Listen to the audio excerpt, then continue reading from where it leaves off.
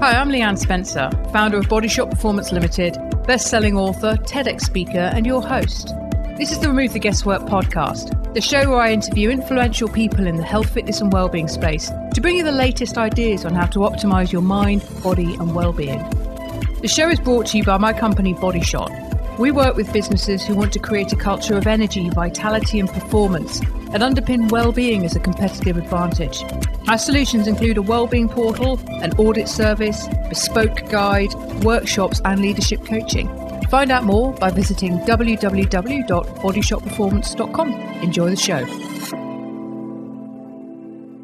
Well, hello. Welcome to the Remove the Guesswork podcast. I'm Leanne Spencer, and before I get going this week, and I'm going to be talking about the future of the office, something which I'm sure you'll have your own opinion on, and we'll see where that conversation goes. But before that, I just want to bring your awareness to the latest webinar that we're running, which is on Thursday, the 1st of October, and it's called Mental Health, How to Get Your Teams Thriving as We Contemplate a Return to the Office. So really what this is about is a very upbeat conversation about a very, very big and very serious topic. You know, we know a lot of the data suggests that people are feeling much more uncertain. In fact, CIPD data shows that 1 in 5 people are anxious about their jobs and think they might lose their jobs in the next 12 months.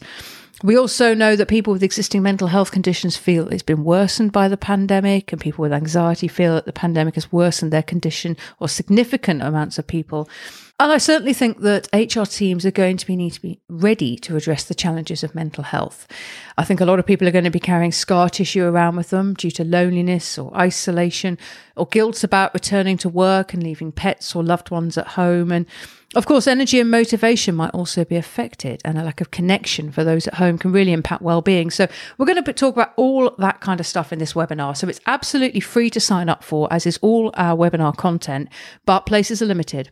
So sign up now. I'm going to put a link in the show notes as to how you can sign up and get your place. So that's it in terms of the plug for our next event. So this podcast, I wanted to talk about the future of the office. So this has been recorded in mid-September when organisations are starting to think about a return to the office. Some are doing it, some are about to invite people back, and I think quite a few are giving you the option, but not everybody. It's interesting because also around this time, we've just been told we can't mix in groups of 6 or more.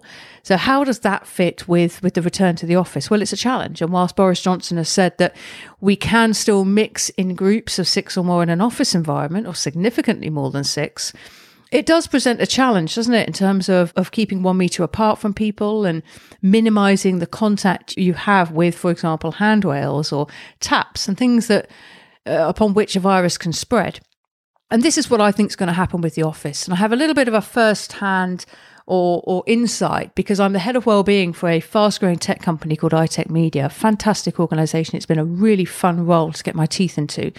And I know that they were all very office-based before. It was very much about being around each other, having fun, growing every day. Winners won, they're 2 of their very strongly held values.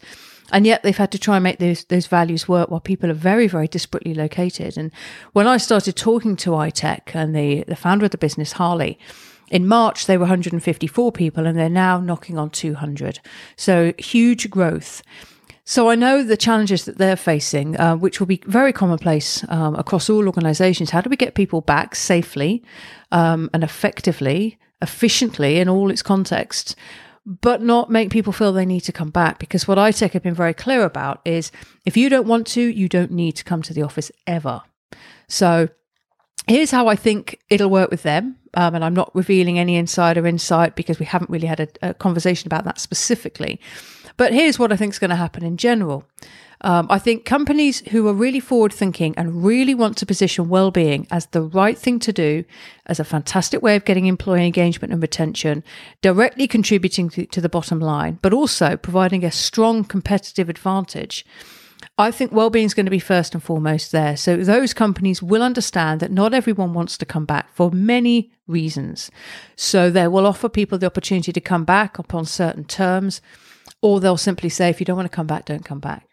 But whether you're coming back on Monday and Friday or Tuesday, Wednesday, Thursday, or you're not coming back at all, at some point we do need to get people together, whether it's virtually or whether it's in person. And we need to encourage that spirit of collaboration. We need to have people connecting in all its different senses. So I think what we might see in terms of the physical office is a lot more meeting space, big open space where people can distance, but they can come together and collaborate and share ideas and generally work within that buzz, that incredible energy you get when you walk into a room of people buzzing with ideas and wanting to share them and listen to each other. So I think we'll see far fewer banks of desks. Maybe there'll be some banks of desks behind the scenes, as it were. But as you walk into an office, big open reception, loads of collaboration space and meeting space. And that, I think, is going to be one of the significant physical changes that we'll notice. Of course, spaces will have to be redesigned to allow people to operate a one-way system as well, so we're not bumping into each other. And as well as more collaboration spaces, I think we'll have to think about other ways that we collaborate. So, for example, there may be smaller, regular offsites between teams. We're going to be really utilising the virtual technology that we have. iTech very recently ran their conference, which would have been Croatia, and it would have been about now, actually. And instead, they ran a virtual conference, and I have to say it was absolutely knockout. It was incredibly well organised. They got some branding teams in, some people to run it for them. They used amazing technology. And it was really fun. There was live music. In fact, they had Professor Green doing a live set. There were lots of cool events. I did a piece on resilience and immunity and building your new normal. They had some really great speakers. They had a speaker in from Disney that everybody was raving about. So it sounds very, very impressive. Very impressive indeed. So I think we will see more online conferences, more like it. You can't substitute that face-to-face, but this was as good as it was as close as you can get, as near as damn it. So smaller, regular offsites, online conferences, utilization of technology like Slack and other kind of devices for people to communicate, collaborate, share ideas, and so on. So I think we're going to rethink the way that we collaborate. And then the other thing I think we'll see more of are regular offsites. Rather than getting people together in a town hall, I think we'll start getting people together outside. And it's an idea, a business idea that I'm exploring with some partners of ours. I personally am a Bear Grylls survival instructor, so I've got the skills to be able to take people out in the woods and show them how to set a snare, obviously for a survival situation only, how to light a fire, how to purify water, all that kind of stuff. So one of the ideas that we have is to work with organisations to take their teams of people out into the open, because in terms of managing my own risk exposure, as it were, to COVID in particular, but really anything that you can catch when you're in a small space with loads of people, I apply 3 rules, which I heard a scientist talking about as being her sort of credo around the virus prevention or virus mitigation, which is what's the airflow like in the area? How many people are going to be there and how long do I plan to be there? And depending on the answers to those 3 questions, I'll either make a decision to do or not do that particular event. Now, I think companies will also think that way. They'll think, well, I can get people outdoors because the airflow issue is no problem. That means I can have more people in one space and it doesn't really matter how long they're there. So they're the kind of considerations that I think will mean that the offsites, maybe sort of survival-based offsites, getting people outside anyway, we'll see a great deal more of that. So to summarise, I think we'll see meeting spaces and collaboration spaces replace banks of desks. I think there'll be organisations, businesses that spot an opportunity, and instead of renting out units, they'll rent out collaboration spaces or event spaces for businesses to come together. I think there'll be some quarterly offsites where people can get together outdoors in a safe way, and then we can start mapping some of the challenges of business to survival situation, for example. You could have loads of fun with that. And I think we're going to have to massively rethink how we collaborate, whether it's smaller regular offsites amongst teams or online conferences using technology like Slack. But ultimately, this challenge of how we're going to get back to the office and this challenge of how we're going to redefine what BAU, business as usual, is really going to have to be underpinned by well-being. For the extroverts who can't wait to get back, they probably haven't been happy for 6 months. The introverts are dreading thinking about coming back to the office. Even people who are pretty relaxed, and by that I mean I'm just not very worried about catching it, but I'm doing my best to keep myself and therefore those around me safe.